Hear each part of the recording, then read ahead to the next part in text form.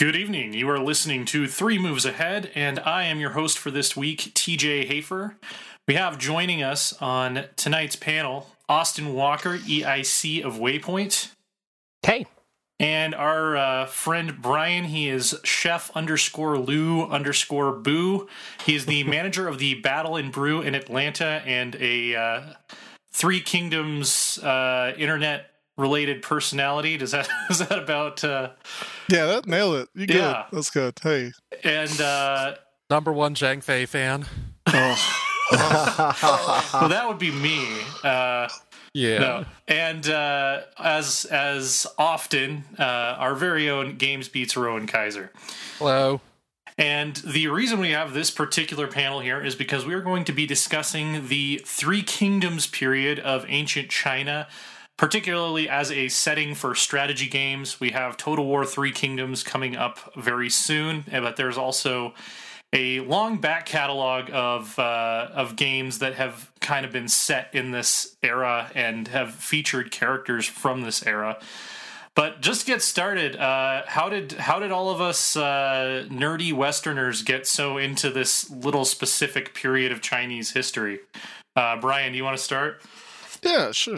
I grew up playing the Dynasty Warriors games and the Romance of the Three Kingdoms games on emulator. When emulators first came out, back when you had to download them from like Napster, and you got all the ROMs, and I got the Three Kingdoms games, and I started playing those, and I just thought it was like this really cool thing. And then I saw Dynasty Warriors, and I recognized the names being the same, and me and my brothers grew up playing them, like all of them religiously, and so I just became a huge fan of it, and I've been following it ever since, and reading the books, and following the different translations and scholarly works about it, and I just love it. I love it a lot. I got tattoos of it. What tattoos? I have a mural. My entire left arm is a sleeve mural depicting Lu Bu versus Liu Bei at the Battle of Hulao Gate, and then I have the Chibi River battle between Sun Jian and Cao Cao's forces on the arm as well. But they're kind of interposed against one another. Two true high points in the early years of the era. You know, you got to send us pictures so we can use that as our background on the website. All right. I got you. So, Austin, how about you? Same thing, right? Like I remember picking up Romance of the Three Kingdoms 4 from a local game shop, used, and the retail guy working was very much like trying to shoo me off of it because I was very young and it seemed like a very complex strategy game. And I guess all said, especially for someone who's playing games on console, it was more complex than anything I'd played before. And likewise, it was one of those things I returned to now and then, but then didn't really get into it really until Dynasty Warriors 2, and then really, really, really fell in deep with Romance of the Three Kingdoms 8, which was the point at which I started needing to learn and read and try to understand, like, okay, well, is this a book? Is this history? What is this? And then, thankfully, this is also the period of time during which, I could just begin to read about stuff on the internet, go to the library and deepen that connection and go to message boards and kind of dig into what was already a growing community of people who loved this setting and this time period and even beyond just what was in the games, Gotcha. Rowan, what was kind of your entry point? What drew you to this? It's somewhat similar, although there are a few weird little things that I think are kind of funny. But first of all, like, I have always been a computer game player. Like, I got a PlayStation and a Dreamcast, but they were not like my main things. But I just sort of randomly at some point in 2001 entered a contest to win a PlayStation 2, and I won the PlayStation 2. And so it showed up. This is my first year at college, and another guy who had a PlayStation 2 was like, okay, you have to play this, and he gives me Dynasty Warriors 3. And yes, I did have to play that. Like, I played the hell out of that for quite a while. And being at college, I was able to be like, okay, this is based on a book. I'm just going to walk to my college library and get the book. Right. So that was pretty serendipitous in some ways. And reading that made me realize that I had actually been playing it earlier with this totally random, tiny little PC fighting game called Sanguo Fighter that I had no idea was attached to anything. I just, like, had vague recollections once playing Dynasty Warriors of, Xiahou Dun with his eye patch, and I was like, didn't I fight a guy with an eye patch in this? There are 3 fighting games on PC in the early 90s, and that was one of them that I played on shareware, and I still have like barks from that stuck in my head.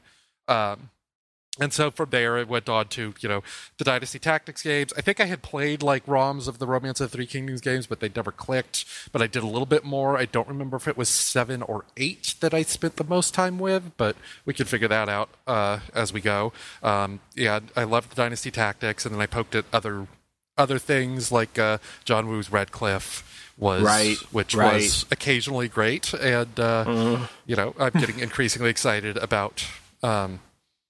Total War Three Kingdoms. The Dynasty Warriors movie's coming out, y'all. Really?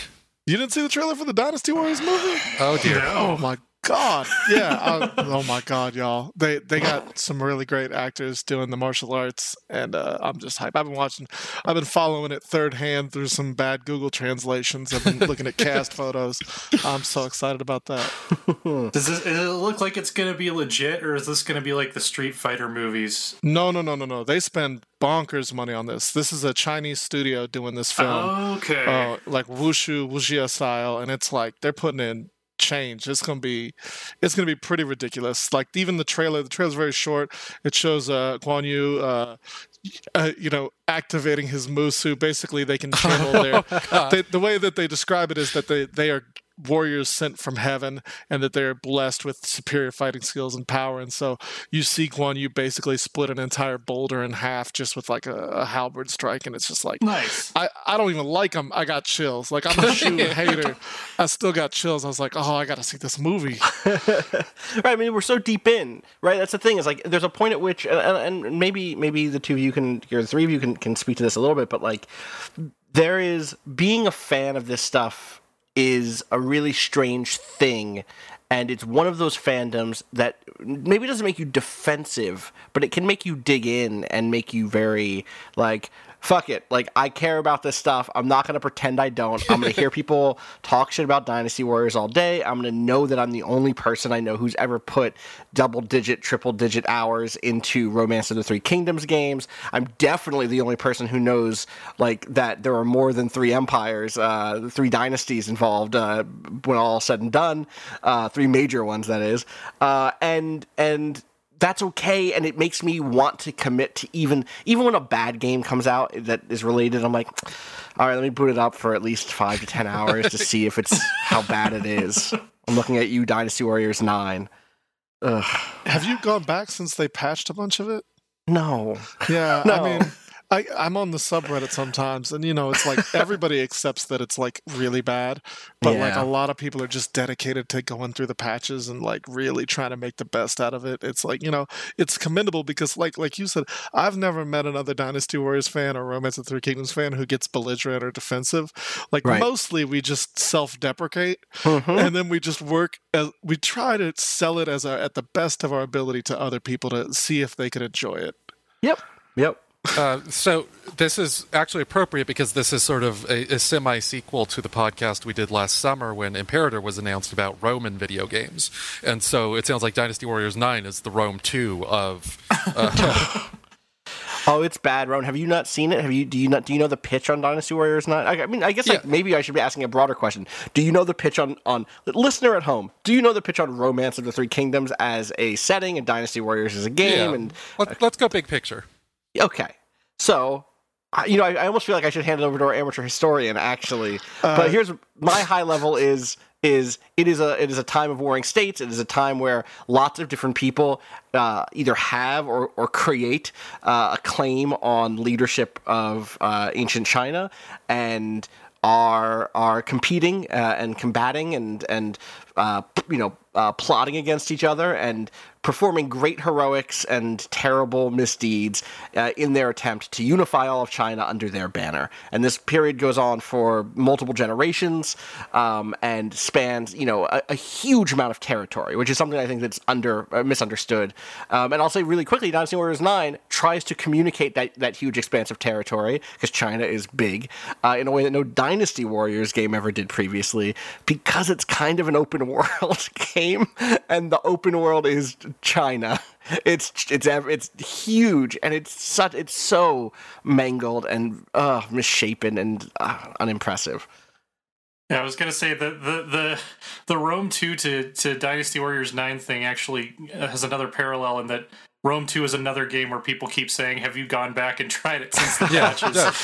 No, that's what I meant. The people really wanted that game to work. Yeah. Go ahead, Brian. I think Brian was about to say something.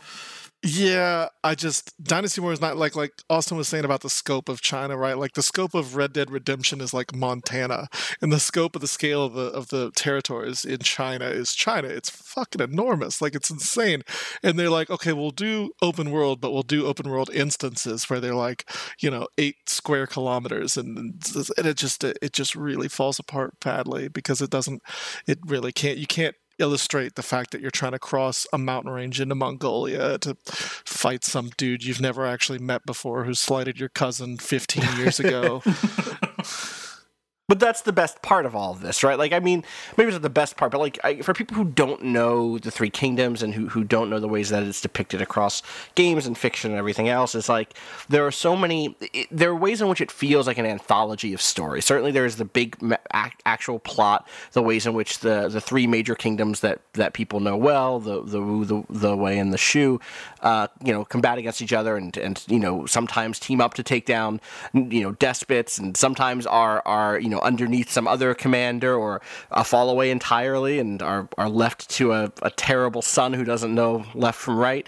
But what there often are these things that you find across a lot of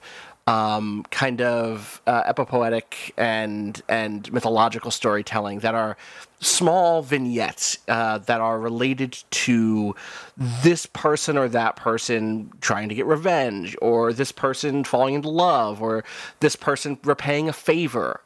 They're not stock characters, but they often have a stock character quality to them, where they enter the screen or the stage or the page or whatever for some period of time so that they can communicate something that may or may not have a good moral, but then moves on, and maybe they'll reappear in a few hundred pages, and there is something really compelling about that part of that way of understanding a period of history, and it makes good games because in the case of the good Dynasty Warriors games, you can really zoom in on a certain character who maybe is important in their own life and in the life of other very important people, but who does not necessarily have a huge impact across the breadth of the war or the breadth of the period, and tell their little micro story. Or, and especially in the strategy games, you can use the fact that the fans are already used to the sort of interwoven, almost systemic aspect of this moment in history to give them a palette to tell their own stories with. And that's why for me some of the Romance of the Three Kingdoms games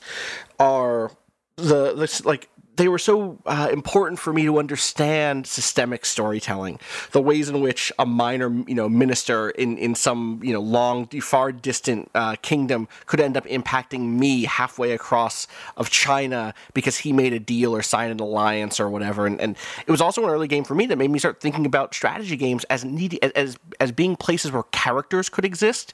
Unlike something like Civilization, the Romance of the Three Kingdoms games have almost always, as far as I know, always had the idea of characters. Even if you're only playing as the leader of a faction, you have characters in your employ who are doing things for you.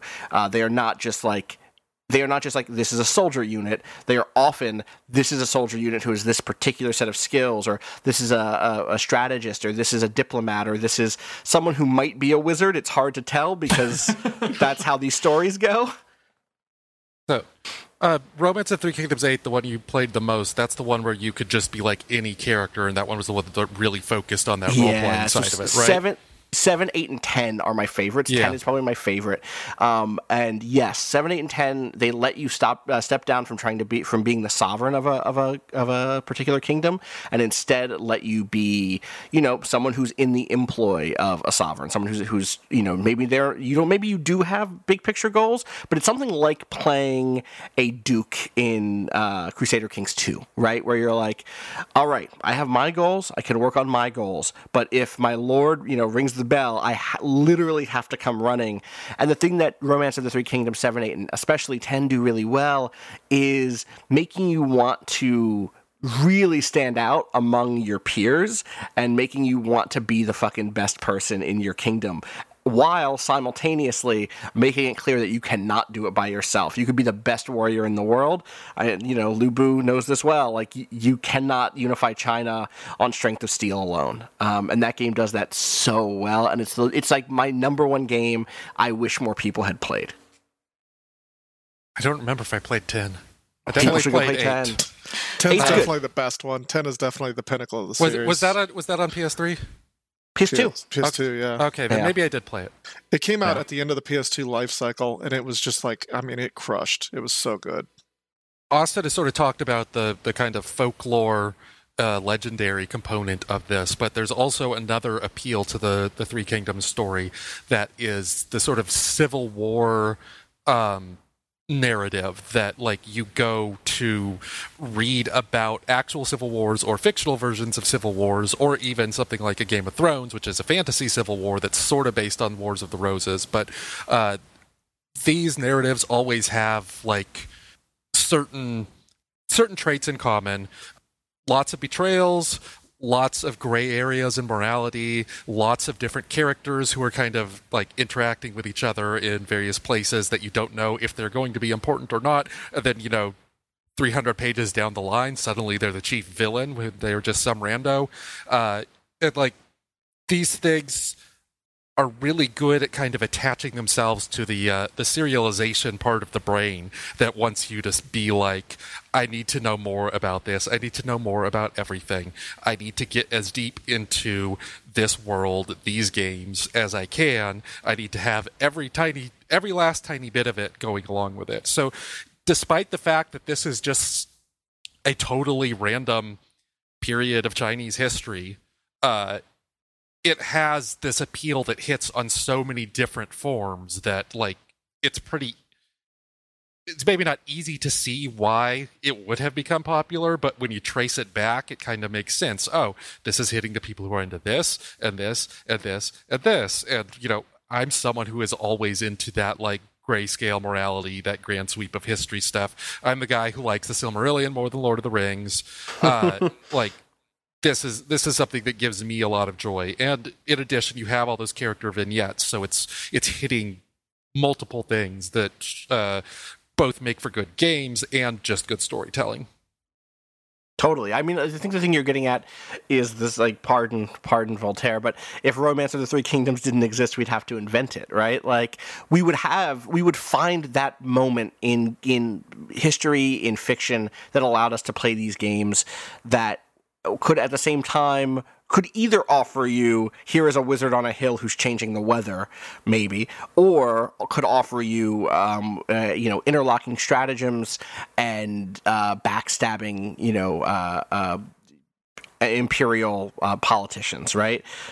It felt like, to me, as a teen coming to this series and coming to this kind of special subgenre of games focused on this period of time, like nothing else available at that point. And that's largely because I fell off of PC gaming. I know that there were PC games at the time. I kind of had my PC gaming earlier in my life and then dipped out when I didn't have money for a computer, and then came back in my late 20s, mid to late 20s. But like, for that period from 14 or 15 through 23, 24, 25, this was one of those subgenres that could offer me that feeling, especially because gaming, especially on consoles, game publishers were like allergic to the question of history, right? Their games, pre-Assassin's Creed, we didn't see that many historically set games that were not made from Japanese publishers, honestly, or World War II. Or World War II. Yes, fair. The two time periods. Yes. Samurai, Ancient Chinese War, and World War II. That's it. Yeah, there's a lot of dead time there that they did a whole lot. It's weird. So, TJ, Yeah, you've come to this later than the rest of us. Well, I played, I think the very first Koei game I played was Dynasty Warriors 4. but I didn't actually own a PlayStation at the time, so it was like something I played at friends' houses. You know, when I would just go hang out with them and say, hey, what games do you have that I don't have? And then I kind of looped back around on it after Total War 3 Kingdoms has been announced, because Total War has always been one of my main jams. And I kind of went through like a very strong immersion period where like I was listening to the podcast. There's a really great Romance of the Three Kingdoms podcast that's just called Romance of the Three Kingdoms podcast, if you want a guy who really knows what he's talking about to like walk you through the novel kind of step by step, because the text is a little bit dense and he just kind of summarizes the major story points, which is cool. It was kind of just like later in life discovering this whole sweep of Chinese history that I had never looked into before, and it felt very similar to like when I first discovered the history of the Roman Empire, and that was a huge thing that I got way into in like high school and college, because it's so different and so complex, and it has all these dynamics at work that are very distinct from what you see in other areas of the world, and with the Three Kingdoms, and specifically even different from what you would see in other time periods in the same era or in the same geographical location. So yeah, I'm kind of a Three Kingdoms newbie. It's been within like the last 2 years that I've really taken the dive into it. I've actually never played any of the R3K strategy games, strangely enough, but it sounds like 10 is the one I should check out if I want to correct that in a hurry. Some of the more recent ones are solid. Like I don't want to. To some degree, I've always been careful with my recommend. Like so, 11 is really good. Also, 12 is pretty good. The thing that I get from 10 is that flexibility in terms of how high up I want the camera, in terms of the kind of strategic focus, right? Because you can literally play someone who becomes very good at building walls. That is what you do. Is at the beginning, the way 10 is set up is that there's a monthly or quarterly council, or maybe it's seasonal, where your lord, if you're not playing a lord, you are given tasks, and they say like, okay, fix up the wall in the next quarter, and you go and do that, and then you have other free time, and so it's like, well, I could go around and do favors for our allies and see if I can build a relationship with them. I can go try to talk to officers from a rival kingdom and become good friends with them, and try to convince them to switch masters, or even convince them to betray their master in the middle of combat. I could go and duel someone in the imperial capital, or debate them, because there's an entire debate system. Listen, Romance of the Three Kingdoms was asking people to debate it way before it was a meme. Whereas the other games in the series that do not have that flexibility are really focused on resource management, on the unpredictability of your officers. You might assign a task to them and it might not come out the way you want it to. You'd say like, I was going to say Zhang Fei, but we know Zhang Fei is great at this. You might say to a mediocre military officer, hey, get my people into shape to go to war, and then at the end of the kind of period, they come back to you and they go, yeah, sorry, the troops didn't learn that much this season. And so, but as a commander, you were just kind of like top down, high level control. And I was always more the person who wanted that flexibility. And so that's why 10 really stood out for me.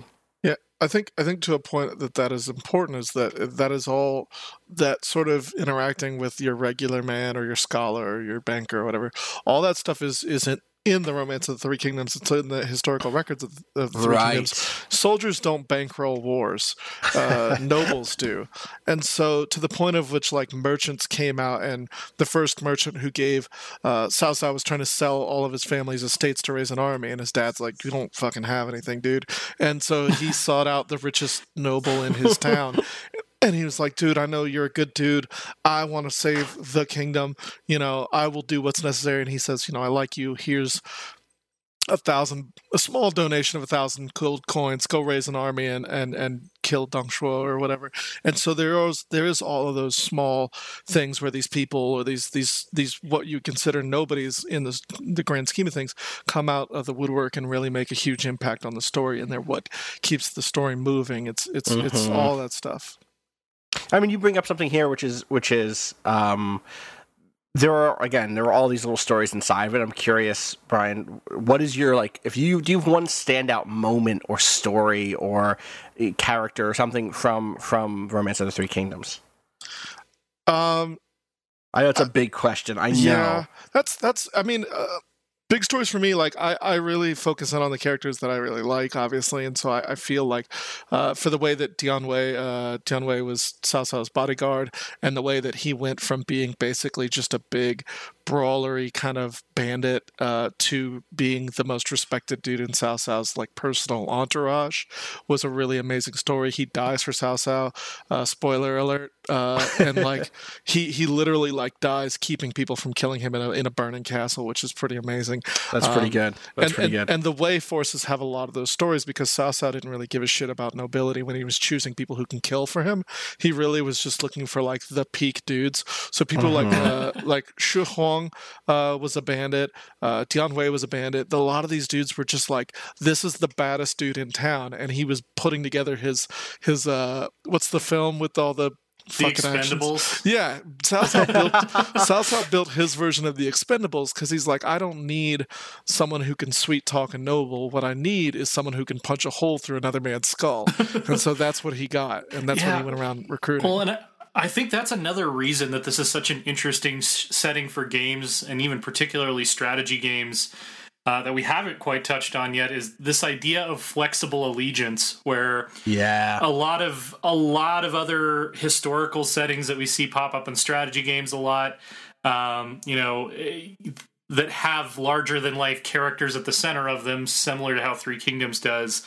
There's some sort of ideological divide, or even some sort of ethno-linguistic divide that would prevent people from moving between allegiances as fluidly as they do in this kind of post-Han, Chinese cultural sphere, where really it's not a question necessarily of ideology. It's not a question of like one group of people migrating in to displace another group. It's really just who's going to be in charge is the main conflict, which kind of allows a lot of mobility between, convincing somebody to defect to your side, and things like Brian was saying, where you just go, recruit a bandit out of the countryside and try to go full meritocracy with stuff. But Total War Three Kingdoms seems to be really embracing that too, which I think is going to be very cool. Yeah, I want to add something just because I've seen the Total War system of flexible units and flexible leadership and how you're able to send spies and how you can convince people to join you and stuff. And it's also important to note that like some of these dudes were completely like uncorruptible to their thing. They took like their the swearing of brotherhood that Zhang Fei, Guan Yu, and Liu Bei take is literally when they say on death, they mean on death, and they're not fucking around with that. And so, like for us, it's one of the things where it's like hard for modern people to understand the concept of like, no, when I say on death, I fucking mean it, and that's how they are. And so like I love the idea of like flexible people like Qin Gong who started with Cao Cao and then went to Lu Bu, and people like that who are flexible and who you can manipulate. And then also you have these stalwart beacons of their people who literally are like unmovable, and the idea of treachery just fucking like incenses them. All right, we need to take a moment here and recognize that Brian just said something that seemed almost positive about the three brothers. Listen, I can admire aspects of their relationship. I see. We're about to get into discussing kind of the difference between the romance and what actually we have record of that happened historically. So why don't we go ahead and let you loose? Why don't you go ahead and tell us why the Shu Han are not the good guys of the Three Kingdoms period? Sure. I love doing that. That's like my highlight of my day. Let me get some popcorn real quick. Yeah. I mean, listen, Luo Guozhang, the writer of the writer of the Three Kingdoms, the romance, really loved the Shu. He might have, it's thought that he might have been descended from them, and also his lord, the guy that basically bankrolled him to do this, was also a big fan of the Shu and was also possibly descended from the same sect of the Han. And so they all had a huge Shu boner for that, and so they're written incredibly positively, and they are iconic for the things that they did in that strategy stratosphere. But the concept of good guy and bad guy in the 200 to 300 AD China period is kind of dumb. Like, it's really not. It's not something that we can really make a point on, because this is a country where the leader, the emperor, doesn't know shit about anything that's going on. And then three major factions arise, and they all say, no, we speak for the emperor.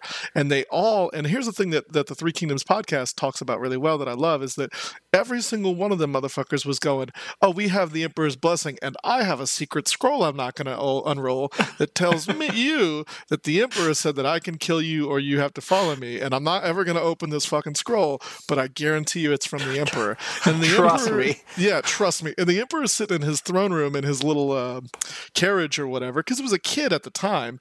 At the time this all pops off, he's like 8, and Guangzhou's got a sword to his chest. It is like, you're going to follow me, dude.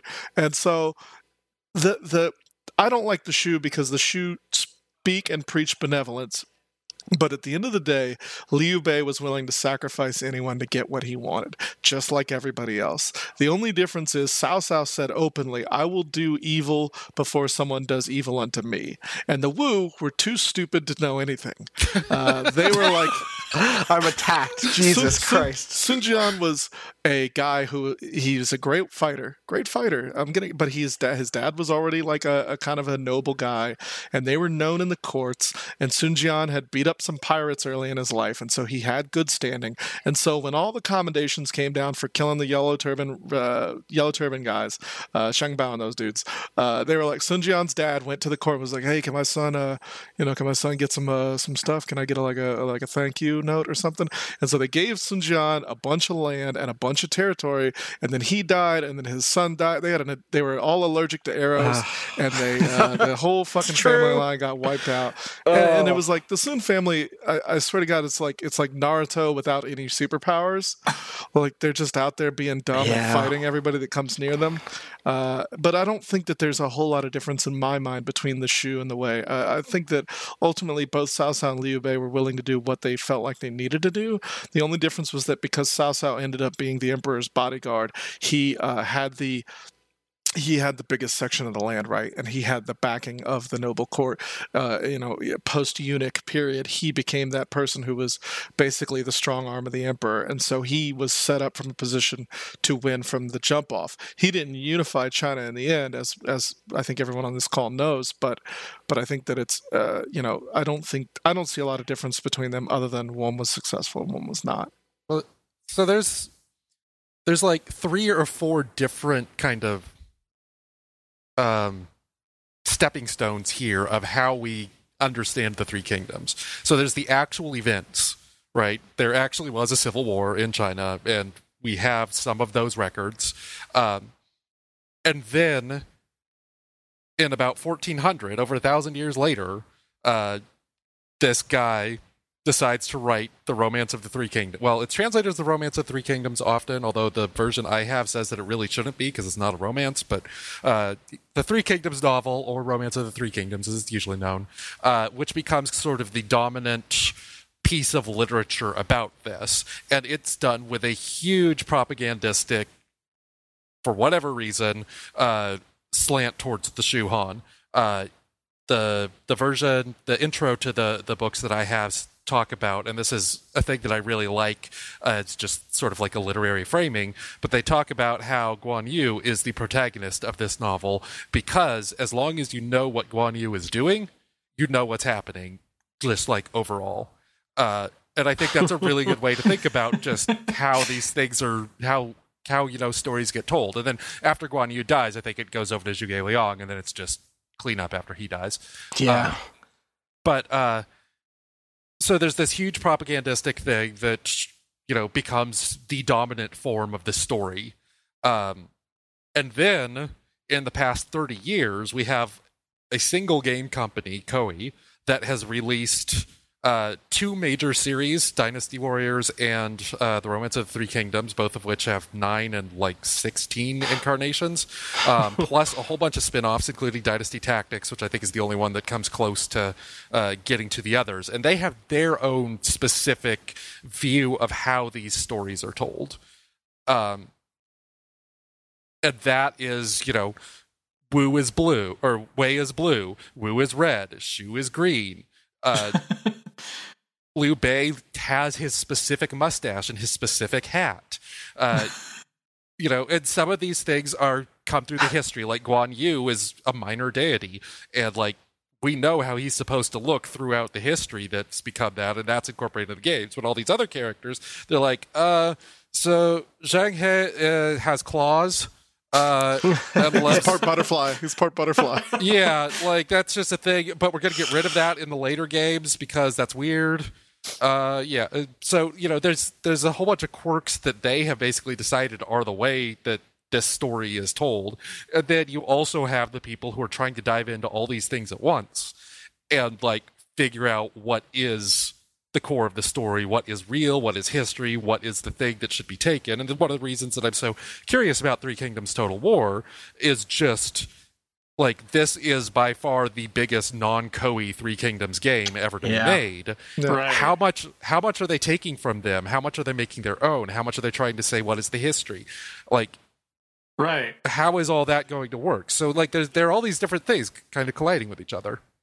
Yeah, it seems like they're using the novel as a starting point, but also it feels like, especially if you're someone who's been around video games for a long time, there are such strong expectations about so many of these characters based on their Koei incarnations that you would almost have, even if there's just an offhanded aspect of one of these characters that isn't substantiated in the records or in the novel, but has become so cemented by the Koei games, and then they don't put that in there, people are gonna be like, what the hell? Mm-hmm. I don't know how strongly that affects their decision making, but I've got to imagine that it's on the board somewhere. Well, I want to say that a lot of the major plot characters of the book and even the historical records detail what a lot of what the people look like, at least for the major people who are involved with the armies. And so whenever they talk, the armor usually gets stylized a little bit, but whenever they talk about like body dimensions or size of a person or something like that, a lot of that stuff is just coming straight from the historical records because, thankfully, at the time, way back when, the people who invented paper said we should use this shit, and they started writing down every fucking detail. And every single army had a recording, like a historian group sect, and their whole job was just to fucking record every detail they could. And the people who had the worst one were the Shu, who it was horribly made. I'm not even being biased. This is like recorded. The Shu's historical records people were not good. It was mismanaged. There was a lot of like money and bullshit going on.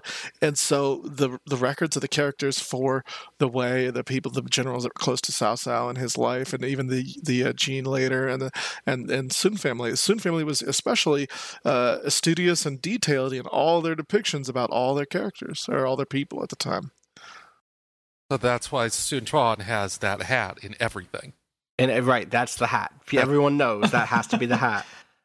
You put a White Castle box and then you put a spear through it. And it's the hat. It's just. I mean, it's a cool hat, I guess. I don't have hair, so I couldn't wear it anyway. Everyone from the Soon family's around a crave case. Just imagine it in your head right now. and then the arrows come in. It's a bad picnic.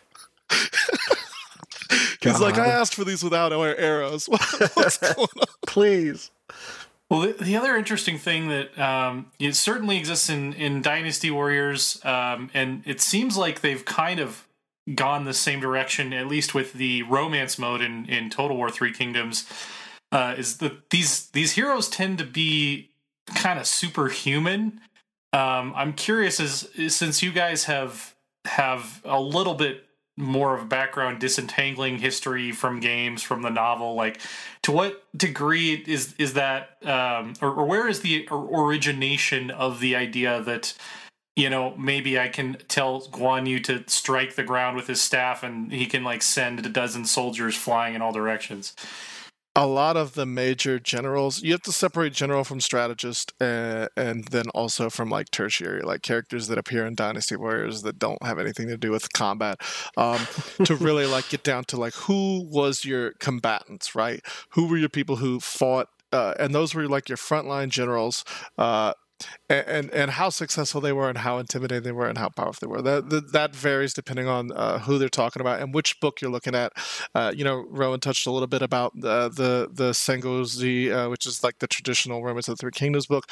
There's also the SGYY and then the Tian, which is a different book. And there's a lot of books that are each one made by each faction that still exist to this day, so you can read about them. But there are a handful of people who kicked the living dog shit out of everyone that came near them and were regarded as such.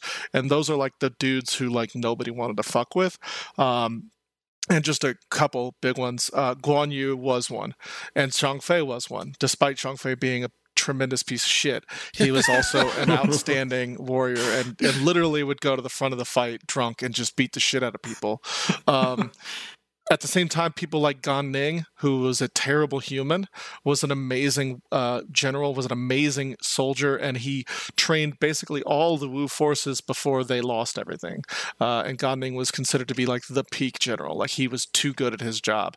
On the Wei side, you had dudes like Cao Ren, who was considered to be a living god on the Wei side.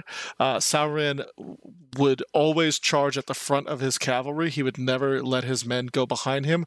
And in a famous altercation, a bunch of his guys get trapped trying to leave a castle by an enemy force that encamps them. And he just says, "Give me my fucking armor and my horse." And he rides out and he just plows into these dudes and just starts killing people left and right. And then his army, like 5 minutes later, is like, "We should probably get out there and help them." And then they come out and start helping him out and start assisting in the fight. And so there are a handful of people who are 100% dope as fuck, like badass dudes. And then there's a lot of other people. Just to interject really quick, just for clarity, are they also just surrounded by badass dudes? Like, is this a situation where it's like you read and you read that Lu Bu, killed X many people? Well, I bet he killed a lot of people. Is it also that he had with him like just elite soldiers who were out with him, or was he just out there like killing peasant soldiers over and over and over again? Lu Bu did not have elite soldiers. Lu Bu had pretty poorly managed bandit forces that he had paid money because his family had some change. Right. Yeah, but I don't even mean his army, which I knew that about. Right, I know that as in terms of like, here is his army, but I mean in those specific cases where you read that someone in this battle killed 82 men, right?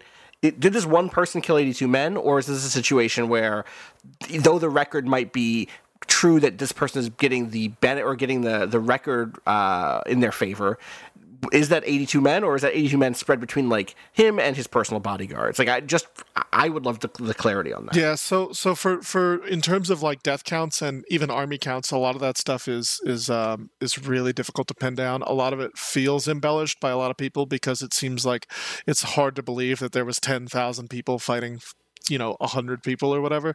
But at the same time, just because the Dynasty Warriors games have chosen this handful of dudes to be there, and ladies to be their like signature, these are bad people or these are great people, it doesn't mean that the people that they were fighting at were any less strong. One of the things I really dislike in Dynasty Warriors, Samurai Warriors, Sengoku Basara, is they take characters who are important and people who are important and people who are great warriors, and they make them like the fodder general. Yeah, it sucks. Who's like a fucking idiot. And it's like, imagine being the ancestor of some guy who literally like fought his ass off, and then Koei Tecmo comes around and like, "We're gonna make this one the dorky one with the big nose," and you're just like, "Come on, man, that's my granddad's granddad." Like, that sucks. So like, there were a lot of great warriors and a lot of great generals and a lot of those dudes, but a lot of these people were their troops were not a lot to write home about normally. Like, that's the thing about building like these inner cadres of generals, is because like most of the troop was peasantry, and then behind peasantry you had cavalry, and your cavalry was usually pretty good, and then you had your archers, and those guys were usually pretty good.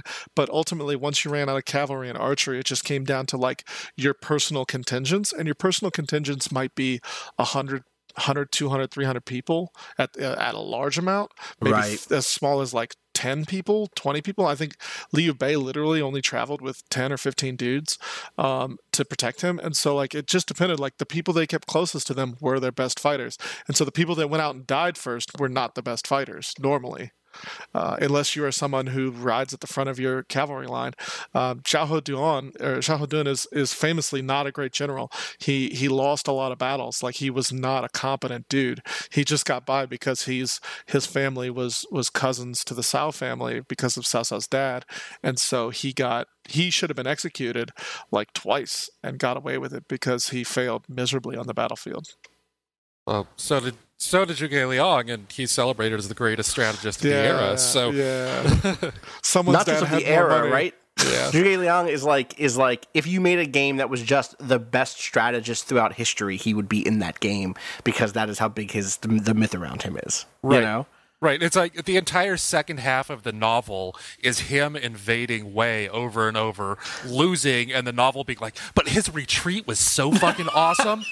He just owned that shit. I got into it with someone when he attacks the mount at Sima Yi, when Sima Yi digs in and plays defensively at the mountain, and they're like, yeah, but Zhuge Liang won that. And I was like, no, he had to retreat. And they're like, yeah, but Sima Yi didn't win. And I was like, what is a win? Like, he was defending, you were attacking. If you don't succeed in attacking the mountain, you have lost.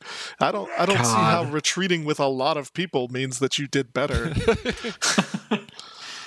So the other thing I'm curious about is like, would people at the time, like the people who are actually writing down the direct records while this was happening, did they have like a belief that some of these guys were like a living minor god, or is that something that's a literary embellishment from later, or something that's made up by a video game company? If you're taking the historical records and you're taking the documentation of what people like believed at that time period, some of them absolutely believe that some of these guys were blessed, and some of them believe that the Zhang brothers were fucking wizards and they were throwing lightning and dog shit at each other. And Zuo Si, who like may or may not have actually existed as like a fortune teller, the guy who found there's the belief that a mystic appeared before Cao Cao like 5 times and fucking granted him a vision of the future. There's all sorts of that stuff middled in there. They absolutely, that's mysticism was just as big a part of controlling the peasantry as giving them food. Right. We're gonna have so many Shu fanboys hating on this goddamn podcast. Yeah, well, like, we don't have any here, do we? Because like No. I'm the Wu fanboy. I'll take my knocks. I know what the fuck happened, but it doesn't make me lose my faith and my love for my family. Wu world. You already know what it is. The Guy Fieri army. Yeah. Well, Exactly. I really like Szechuan food. I don't know if that counts, but I'm just here to represent Ma Tang. You know what? Montang is all right. Shout outs to Montang. Just hanging out in the corner. Yep. I don't mind Ma Tang. It's his son that I take a lot of umbrage with. yeah. I think I kind of like the Yuan based on their abilities and how they're presented in the Three Kingdoms Total War dockets. I think at least playstyle wise, I kind of like Yuan Shao and Yuan Shu, but how are they being systematized in Total War? Well, like Yuan Shao starts as like the head of the coalition, which is kind of interesting because you kind of know it's going to fall apart. It's not also like you true. I mean, it's not like you can like win the game by being like, all right, I'm just going to keep all these vassals and annex. So I think that's going to be a really interesting start with he has some interesting abilities to influence other leaders that aren't quite as like devious mastermind flavored like the stuff Cao Cao gets, but it's more like he can build a strong team, and kind of how Liu Bei has his buddies on the battlefield. It seems like Yuan Shao is going to be like you have your buddies on the campaign map that are helping you beat people up. And then Yuan Shu, I think, gets some really interesting story event dilemmas regarding the Imperial Seal and stuff that sounds kind of interesting as well. So, so this starts with Yuan Shao. You start not with his father. You start with the son Yuan Shao and his argument with his brothers. Okay. I'm just looking it up. Yeah. I mean, I like the design of the character and how they've taken the most commonly used trope is to make him embellished in gold and make him, because he was very rich and that's how he's able to have enough money to pay for all the armies to come together to fight Dong Zhuo. But like, I do like that he is still kind of golden and blazoned, and his armor is very high quality, and you can tell that it's very nice, and I think it's going to be interesting. He definitely is like a guy who was really relying on the fact that he had more money than other people and the fact that he was more well known than everybody else as a means to like, I should be in charge because nobody knows who the fuck any of you are.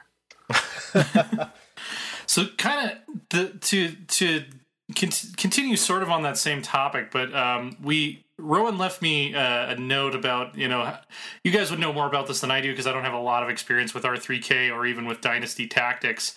But it seems like they all tend to focus on one thing that they do well, or like a couple things that they do well. I'm curious why you guys think that is, and what you think that maybe future games, including Total War 3 Kingdoms, could do to model the period in a way where, previous attempts to do so have fallen short. So yeah, this was a thing back in the heyday of the PS2 era where the Dynasty Tactics games were vibrant, and there was obviously new Dynasty Warriors and pretty regular new Romance of the Three Kingdoms games. Was that I would play one and be like, okay, I'm having fun with Dynasty Tactics here, but I could really go for some grander strategy. And I'd go over to Romance of Three Kingdoms and be like, this is fun, but it's really easy, and I sort of miss the personality, and go play Dynasty Warriors, and then, want to go play Dynasty Tactics. And like the joke I put in the notes that I wrote was like, is this a conspiracy by Koei to make like a bunch of 8 out of 10 games so that you buy each one instead of making the one that really gets everything right? But I think this is also a good time to sort of get into like what these games do and why they're interesting. We've talked about Romance of the Three Kingdoms to a decent amount here. But the thing that I always, I liked the sort of just grand sweep of the Romance of the Three Kingdoms games, but they always bugged me because they had such a hard time getting the history right. That is exactly it. Yeah. And so, this is a thing that I don't actually think I've talked about this on this show in a while, if I ever have, but one of the standards that I have for a historical strategy game is if you ran this game by itself, 100 times, 1,000 times, or whatever, would it have a historical result ever? Is that even possible? And I've never played one of the Romance of Three Kingdoms games that did. Like, there are two huge things that are incredibly difficult to model for a strategy game that's built on factions. The first is Liu Bei, who starts the post Dong Zhuo part of the story in like the northeast part of China, builds up a little empire, runs afoul of Cao Cao. Everyone scatters to the winds. He joins Cao Cao. Guan Yu joins Yuan Shao. Then they bail on all their people. Or no, I have that backwards. Liu Bei joined Yuan Shao. But anyway, then they bail, and they're just like wandering to the south, run into another guy, Liu Biao, and Liu Bei's like, hey, I can run this thing better than you. And eventually sort of takes over, gets fucked up again, then manages to get a little tiny fief in the south from which he takes over the entire southeast part of the country and finally has an empire to match everybody else's. But if you're doing this in a faction-based game, you have a faction that gets destroyed multiple times here. And, the Romance of Three Kingdoms games never were able to model that. They tried to do it with events, but, we've all seen what event-based games can go like. That takes out the systemic joy. We see that in the older Europa Universalists and in many of the Romance of the Three Kingdoms games. And the other thing is the collapse of Wei and it being just supplanted by Jin, which, it happens, and, I never saw any of that in any Romance of the Three Kingdoms game that wasn't event-triggered. So I always had an issue with these games in terms of, I got the feel of China that I sort of wanted, but there was always some, really tense strategic meat to it that I was missing. There was some element of chaos that I just was not getting. So I've played, 4 or 5 of them, and enjoyed them, but they've never felt like top-tier strategy games for me. I think that's totally accurate, and specifically, I think one of the things that the thing it does really well is simulating a Wednesday. Yeah. Right, it's just like someday in the first quarter, first third of the period, especially where you as a player, the events that kick things off, the Yellow Turban Rebellion, Dong Zhuo, like that, when that stuff is firing, it doesn't feel bad because those are big events that set up the stage, and in the back of your mind, just like playing a 4X or a grand strategy game, you go, okay, but it's going to diverge in big, interesting ways once I hit the mid game, and then like it can, but mostly doesn't. But it doesn't feel good to just see the events continue to happen, or maybe some major power disappears, and that means the event won't fire. But then there's nothing else that takes its place, and by then you've kind of repeated that Wednesday over and over again, and it's just like, I kind of want that feeling of something. Like, again, I go to like Crusader Kings 2 a lot here, but like the way that events are triggered there they're not scripted events that say, oh, this is the thing that happened. They are pulled from a set of scripted events that relate to your character's traits and your whatever your kingdom or your what is the word? Your domains, traits and people who live there. Those things will fire, and it can feel very systemic and unique and generated, and not just something from a list of specific options that will fire when it triggers.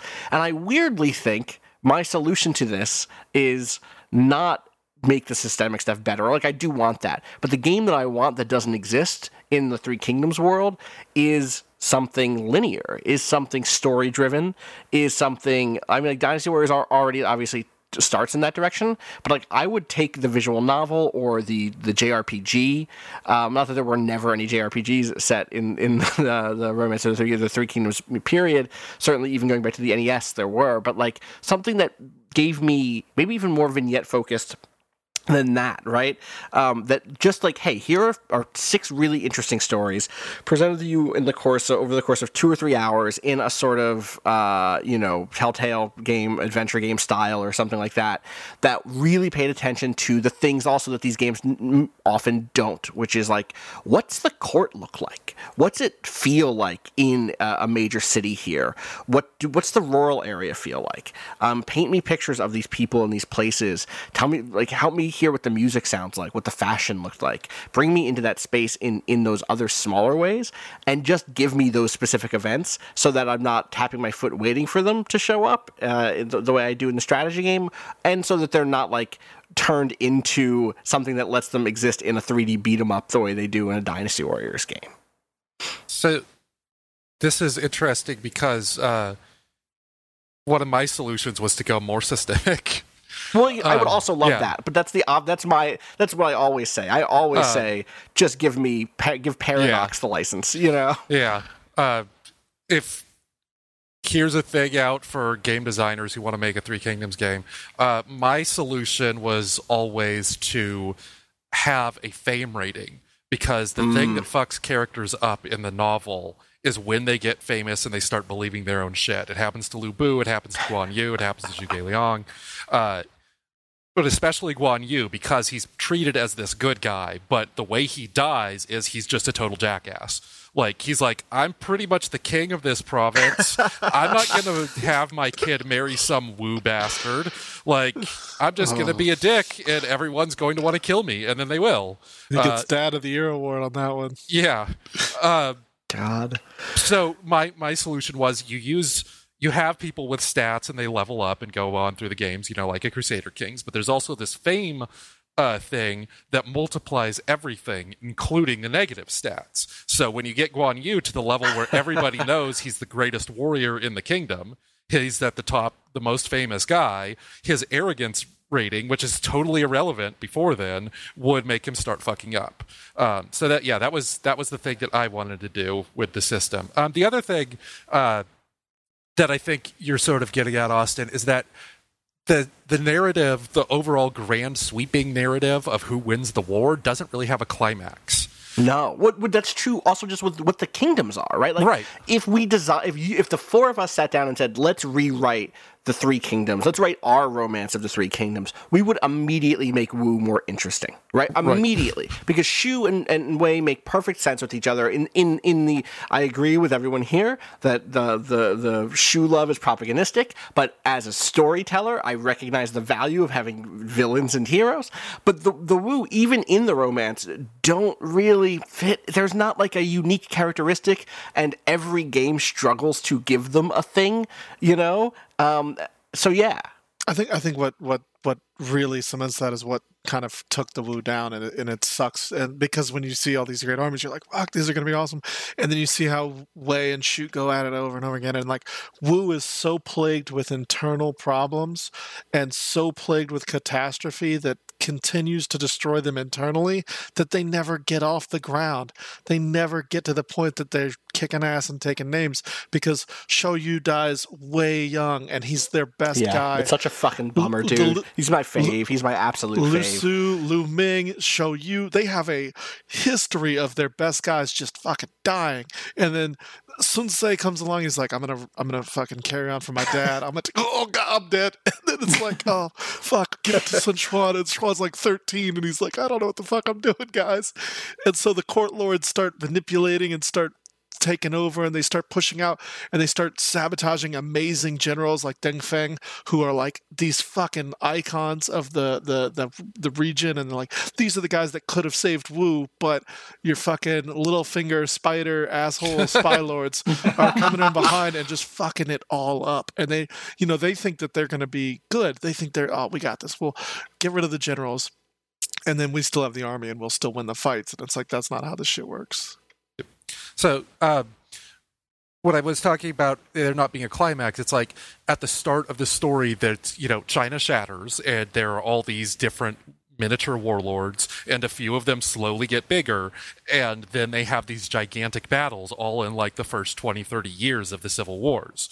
And then they get to the Three Kingdoms era, and for the next 50 years, these three kingdoms are just basically staring across rivers at each other, and mountain ranges and walls, and like I think it was Romance of Three Kingdoms 8, it might have been 10, I don't remember which one that I played, but it did this really well, where if you just got to a point where you had a wall or a gate, no enemy army would ever be able to attack it as long as it was reasonably well stocked with generals who had men. And so you had to wait until it was 50 years later and all the generals died and there were not systemic replacements for them before someone would ever bust through a gate. And it was boring as hell, but it was historically accurate. Like, you go through each month and you wait for someone to attack you, and then you win easily if they do, just like Sima Yi beat Kong Ming every single time he attacked the north. So, all of these games kind of struggle with, okay, how do we end? It's just all a mid-game.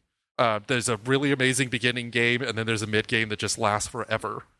So maybe Paradox should have the license, since that is sort of their thing. There's something to be said about throwing a little Dynasty Warriors pizzazz in the middle of some shit. Well, what if this guy could fly? Like, well, and the way that Total War seems to be handling it is they're sort of...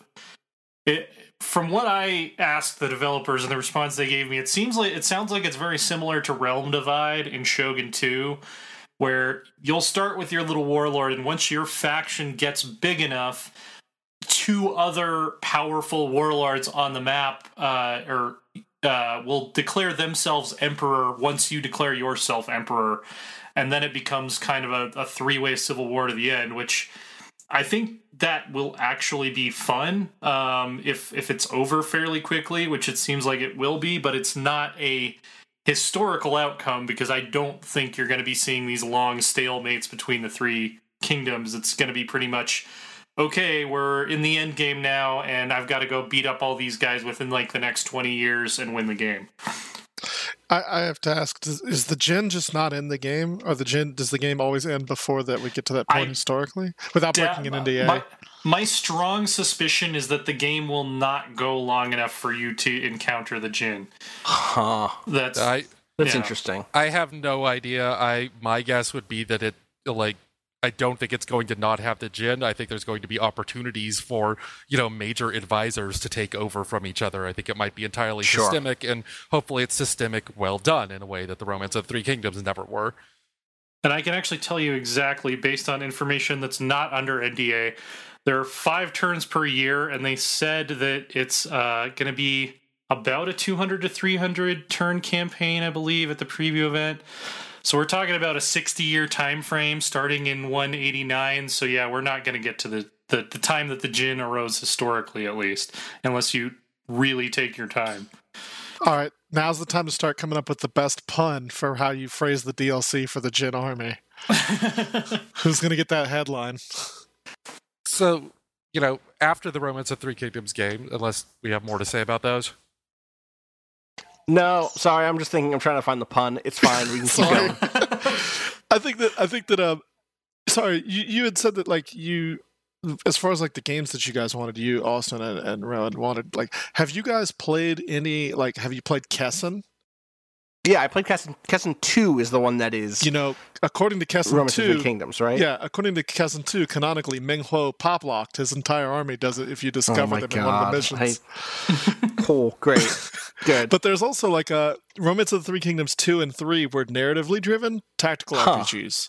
And they have the mobile remake on your phones if you want to play a gacha game with Romance. But it is a tactical narrative RPG in the same vein as Langrisser or Final Fantasy Tactics or something like that. And so they follow the strict timeline of Cao Cao. And so everything happens in Cao Cao, and then as you play through the game, you unlock the side stories of Xiahou Yuan going off and unfortunately dying and, all that other stuff. And so, if you want it, it's on mobile, and they redid it with HD sprites, and you can play it. But it is a fun game for a little while until the gacha curve hits you, and then you have to spend money to progress. I got that on my phone based on you talking about how much you were playing it, and the home interface is one of the most terrifying things I've ever seen. There's 15 different buttons around the screen that all do some sort of free-to-play thing that I'm just this is scary. I'm going somewhere else. It's pretty brutalistic, I think, for people who aren't I want this. Yeah, it's trying to simulate the character select screen of a Dynasty Warriors game, or the feeling you had when you first learned that there was such a thing as the Three Kingdoms and you didn't know where to begin. Yeah. Except that half of the buttons also cost more money. Oh, right, fuck. I just figured out what I want as a Dynasty Warriors game, and it's just a game where Pang Tong, when he supposedly dies, he disappears, and then he has an adventure, and you just play through his adventure. It'd be good. That'd be worthwhile. Yeah, so the Dynasty Warriors games, these are interesting games from a strategic perspective. We talked about this a little bit. TJ, were you on the show where we did the State of Decay thing? No, I've never played State of Decay. Yeah, so we did a show based around State of Decay 2 last year, which was sort of games that aren't strategy games that have strategic components to them. And we were basically just talking shit about how these games were all bad. I really did not like State of Decay 2. And then we started trying to figure out, okay, what games actually do have good strategic components that aren't strategy games? And I was I think, actually, Fraser had played one of the spin-offs that was like a Dynasty Warrior. I forget which one. Dynasty Warriors Empires? No, probably? like a totally different thing. It had blood in the title or something. Orochi? No. I'm not even sure it was Koei. It was just I'm just sorry. Brian and I are digging deep into our knowledge of this style of game. Yeah, you said spin-off, and I opened up a Wikipedia tab immediately. Show me all the Musou games. 99 Nights. It was like a genre spin-off and not like a setting spin-off. So it was that sort of beat 'em up. But anyway, that made me realize, the Dynasty Warriors games are these really strange and I think good hybrids of action and strategy when they're working. There are a lot of times that they don't work, but when they are clicking, it's a thing that I really enjoy doing. And one of the key things, and I wrote this on the list of questions to ask, was I realized that in addition to all that Civil War narrative stuff and all the folklore and things that we were talking about earlier, they also turn all these characters into superheroes. They all have their costumes. Their costumes are based on which team they're on. Sometimes they switch teams. Sometimes they have team-ups. That's always exciting. So crossover specials, splash pages, the whole thing. It's all there. Right. Beach episode. Which one's Cyclops? They're all Cyclops. Oh, fuck. They're all assholes. So yeah, now we're really going to activate Rowan. Rowan is going to be so mad now. No, I like Cyclops as the asshole. I dislike him when he's the goody two shoes. Oh, okay. Yeah, I'm into Death Squad Cyclops. Gotcha. You like Cyclops with a little stubble. Yeah. No, the Joss Whedon Cyclops where he loses his laser beams and he just runs around with a gun shooting hallucinations. That's my Cyclops. Hashtag not my Cyclops. Yeah. Sorry. Welcome to a podcast with me. It was just like verbal tics of trying to find your way through any conversation back to a salient point. Oh, God.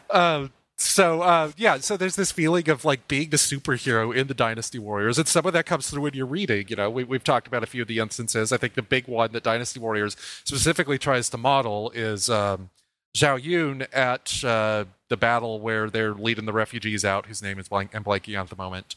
And he like realizes that they've left Liu Bei's son behind, even though that son's a total dick and they shouldn't have rescued him. But he decides to ride around the entire army and rescue the son. And it's, the story is just basically here he finds another officer and he kicks his ass. Here he finds another officer and kicks his ass. And the whole Dynasty Warriors game is just this idea of like running around as this superhero doing all these things while there is a bit of a strategic component to it.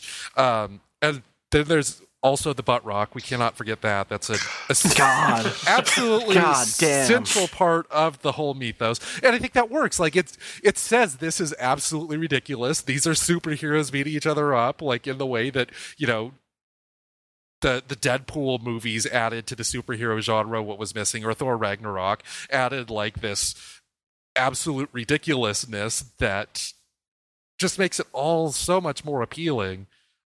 I think that like when you talk about like the Thor movie, the Deadpool movie, literally they're just catching up to wushu films and like martial arts films in general. It's like they've been so far behind. They're 30 years behind fucking Heroes on Mount Zangdong, or I can't remember the exact title, but like it's like literally a movie where a guy like punches a dragon in half and it's live action with puppets and like they're just catching up to that stuff, and it's so silly, but it's so like good because it feels like you can all feel the sound of the guitar riff at the beginning of the cinematic for Dynasty Warriors, where it's like it's in my heart right now. Yes, 100%. But like, is it to some degree? Is this the fact that there is finally an audience who, and I say this as someone who's like all the way off on Marvel films at this point, but who's happy that there is an audience for whom let's just have some fun and have butt rock play and have Thor be hot and have a hammer and be surrounded by other hot people, and that's fine. Like, let's just have that hair down moment, Yeah, I just want to watch the highlights. I just want to see the biggest moments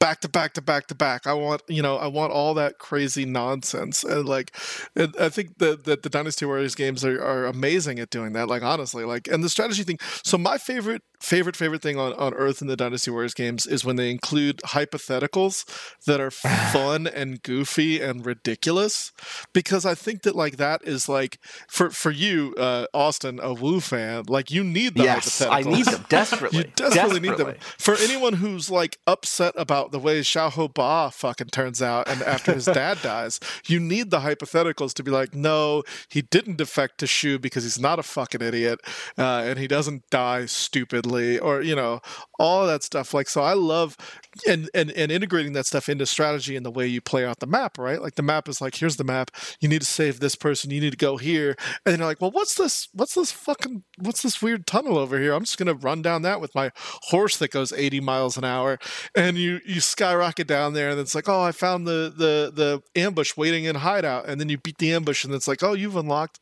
a hypothetical. What if Shoyu didn't get sick and die on the battlefield, and he was able to lead Wu to fucking victory? And then they give you 5 or 6 different stories, and then you play through that for the catharsis that is the fucking cinematic at the end, where they're all alive and they give a thumbs up, and they're so the sun is setting, but really isn't the sun rising? Sima Zhao's brain didn't fall out of his eye socket or whatever.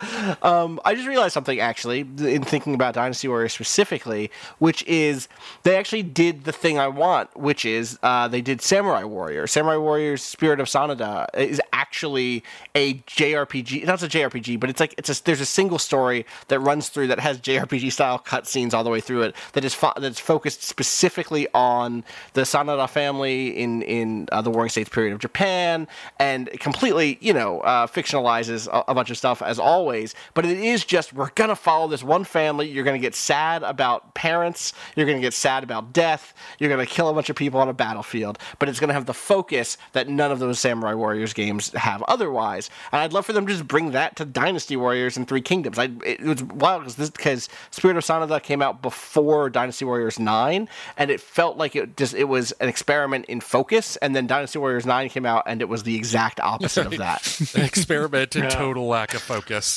Yes. I was going to say, it's interesting that you're talking about these what ifs, because it does seem like Total War is kind of trying to do some of that, where like every one of the warlords has their initial starting dilemma. Like for Liu Bei, you can kind of decide if you want to rally to Dao Qian and help him fight Cao Cao, or you can tell Dao Qian to F off, and you can kind of maybe become friends with Cao Cao early on. So it seems like every playable leader is going to have at least one of these initial things where it'll tell you, okay, this is how the novel went. You can follow that, or you can take a path that goes off in a completely different direction, which to some degree is the same thing that Rowan has been talking about that I'm also critical about, which is event-driven narratives in grand strategy games. Sometimes they work well, sometimes they don't, depending on what you're looking for.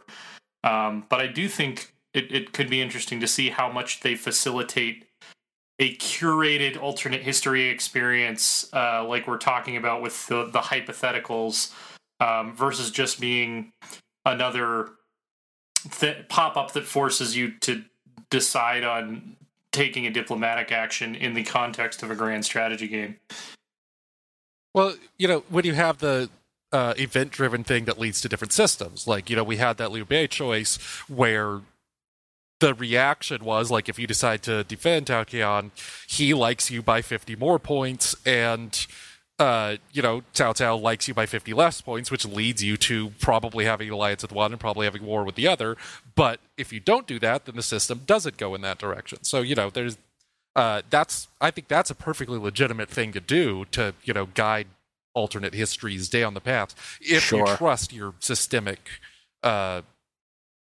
model or whatever. Yeah. Anything else we want to cover as far as Three Kingdoms as a gaming setting? Hopes, dreams. Well, we got to talk about the best ones. Bring back Strike Force. I think it was great. I think the art was cool. I hate everything about Strike Force's gameplay, but everything outside of the gameplay it's the most beautiful. Superheroes. It is Dragon Ball, it's Dragon Ball Dynasty Warriors as much as that could possibly be a thing. If people don't know, please go look it up. If you've ever wanted to see any of those people go Super Saiyan, you can instantly. They all go Super Saiyan. They all have Ming Huo gets 40 feet tall and he gets cannons for arms. I don't know. It's ridiculous. I don't know if so somebody at Koei Tecmo was high that day. It's so good. It's so much. So, I mean, my favorites that we haven't gotten to talk about are the Dynasty Tactics games. Oh, I love that. Please, can you? So here's the thing. I played Dynasty Tactics 1 for 5 hours and then loaned it to somebody and never got it back. I never went back and played it. Can you pitch me and tell me why? Tell me what I've missed, Rowan. Okay, please. So first of all, it's got a lot of the aesthetic stuff of the Dynasty Warriors games. The character models are all very similar. You will instantly feel at home with all these characters. It does not have the butt rock. But it does have really great music on its own. So there's an immediate aesthetic appeal. But the big thing about them that they do better than any other tactics game that I played, except maybe Disgaea, but I never got far enough into Disgaea to really do this, is they're all about setting up little special moves that each general is a unit. Yeah, team attacks. Team attacks. I love it. So each character has like 4 or 5 slots that they can have these special moves on. And there's like charge, which you move forward 1 square and hit an enemy, and that enemy gets pushed back 1 square, right? And if that goes in front of another general of yours, like if you push that enemy back 1 square and you have another hero with Pierce right next to them, and Pierce is selected on the menu, then they will charge through 3 squares and do more damage that way, and the combos do extra damage, so it stacks over and over. And like the deeper you get into the game, the more you know your armies, the more different skills you get. You can do these like 10 unit combos when you have, or you could do like 12 unit combos when you only have 10 units in a fight, and it's just like setting that up and knocking it down is one of the best feelings I've ever had in any sort of strategy game. And it's in a setting that I also really like. It has trouble, and this is what I was going to talk about with the Dynasty Warriors game. It has trouble leading to an ending. It has trouble figuring out a climax. Like, all of these have trouble figuring out climaxes. But I think it does better than most all the others just in, like, setting up these designed levels for the big climaxes where you're, like, fighting the very elite Wu forces up in their castle with your army that you only have 1 shot at, and it's just a blast to try to do. Dynasty Tactics 2 did a much better job of that. In Dynasty Tactics 1, you could basically just fight the battle, lose, but do damage, where Dynasty Tactics 2 actually like tried to make sure your campaign was all working. You could also play as Lu Bu in that one. That was a fun campaign because you always died. It was like a choose your own adventure with no good ending. But yeah, just the combo system and the 3 Kingdoms system were always a blast. Yeah, I got to jump back. I got to say that I agree with everything you just said. Dynasty Tactics 2 is phenomenal game, and if you haven't played it yet and you have a PS2 or a PS2 compatible device, you should buy it on Amazon. Used for $7.99 because it's fucking fantastic, and the combat is hella good, and like the combo system, I would use a lot more cuss words to describe my excitement about it, but like it's really satisfying. It's the end of the show. Do it. It's so fucking satisfying when like an enemy general's talking shit, and then you've set up dominoes. You're like, it's like turn 12, and you've been playing 8D chess against this asshole, just so that like when he puts 1 unit in your fucking face, you're like, it's like a soccer match. Like it's literally like, that scene in Shaolin Soccer where they just fucking become inspired. It's that scene, but with some asshole, and you're just fucking bicycle kicking this dude's horse, and it feels so good. You're doing like 40,000 casualties to units that have like 8,000 people in them. Yeah, everyone's already dead, and the casualty numbers are still going up, and you're like, I'm pretty sure that dude's dead, but fuck it. I think you also get these increasingly intricate skills as your characters get better. Like I mentioned, charge and pierce. These are the basic things, like hit an enemy and push them back, or go through an enemy. But there's also like pincer movements where you get pull your guys from the opposite side of the map, have them like go 10 squares across, and hit them with both of your Gan Ning and your Lu Meng units that just like fuck them up out of nowhere because it's the 10th part of the combo and you've set it up to be ideal. Yeah, there's some amazing pincer stuff with like using fire archers to drive people out of the woods. They immediately get pushed out of the woods because the woods are on fire, and they are proxy on fire, and so they get pushed out, and then they're pushed out right into your fucking cavalry, who proceed to just trample them. Like it has all of these really beautiful. They're simple, right? They're simple strategic concepts, but there's so many of them, and they're all executed so cleanly. And I've never understood why that game isn't like fucking famous. I don't know. Like it should be, like for tactics fans, like, or for strategy game fans. It also, these things sort of feel like, one of the dreams of playing the game that you read in the books when, Sima Yi or Zhou Yu are like developing these awesome strategies that will wipe out a much stronger enemy in one thing. Like that's what you're doing. You're doing that, and it feels natural. It's like escalating slowly. It's sort of like a really good collectible card game, or a Hearthstone feeling, like when you finally get the deck where you have all the synergies you wanted. It sort of feels like a deck building kind of thing, and yeah, it's just a blast. It doesn't have a very good overall strategic arc to it, and this is, why I don't say it's one of the greatest games of all time or anything, but in terms of a tactical engine, it's one of my favorites. All right. Well, I am sure that we'll be talking more about the Three Kingdoms period later in the year, since we do have Total War Three Kingdoms coming up. Total War Kingdoms was a totally different thing. That's one of the bigger strategy releases of the year. So I am sure that this will not be the last you hear of us from that. But until then, Three Moves Ahead is hosted on the Idle Thumbs network and produced by Michael Hermes. You can discuss the episode with other strategy fans on the Idle forums at idlethumbs.net/3ma. You can, of course, follow us on Twitter at 3ma, and also we are supported by listeners like you, as always.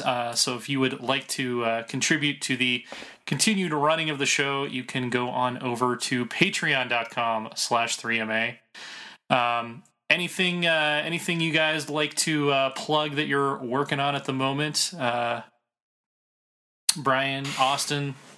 Yeah, as always, you just find everything I do at waypoint.vice.com and twitter.com/Austin_Walker. I guess, I'm trying to think if there's anything really that's related in this scope. Not really. I'm kind of in between strategy things right now, so I feel like it would be disingenuous to pretend otherwise. If you're in Atlanta and you like food or beer, then you can come to Battle and Brew and see me. And if you're in Atlanta and you don't like food and beer, go away. I figured out one thing. We just ran a review by Eric Van Allen of Wargroove, a game that has some interesting tactics stuff in it. It's a tactics game. It's an advanced war kind of would-be successor. So people should go read that review. I'm curious what folks over here in the world of Three Moves Ahead think about Wargroove, is what I will say. I think that's our next show. So. Yeah, it's on the docket, actually. Yeah, very next thing on the docket. Perfect. Roland, anything you wanted to plug this week? Yeah, I highly recommend that none of you pursue Lubu. And with that, we will bid you all a good evening.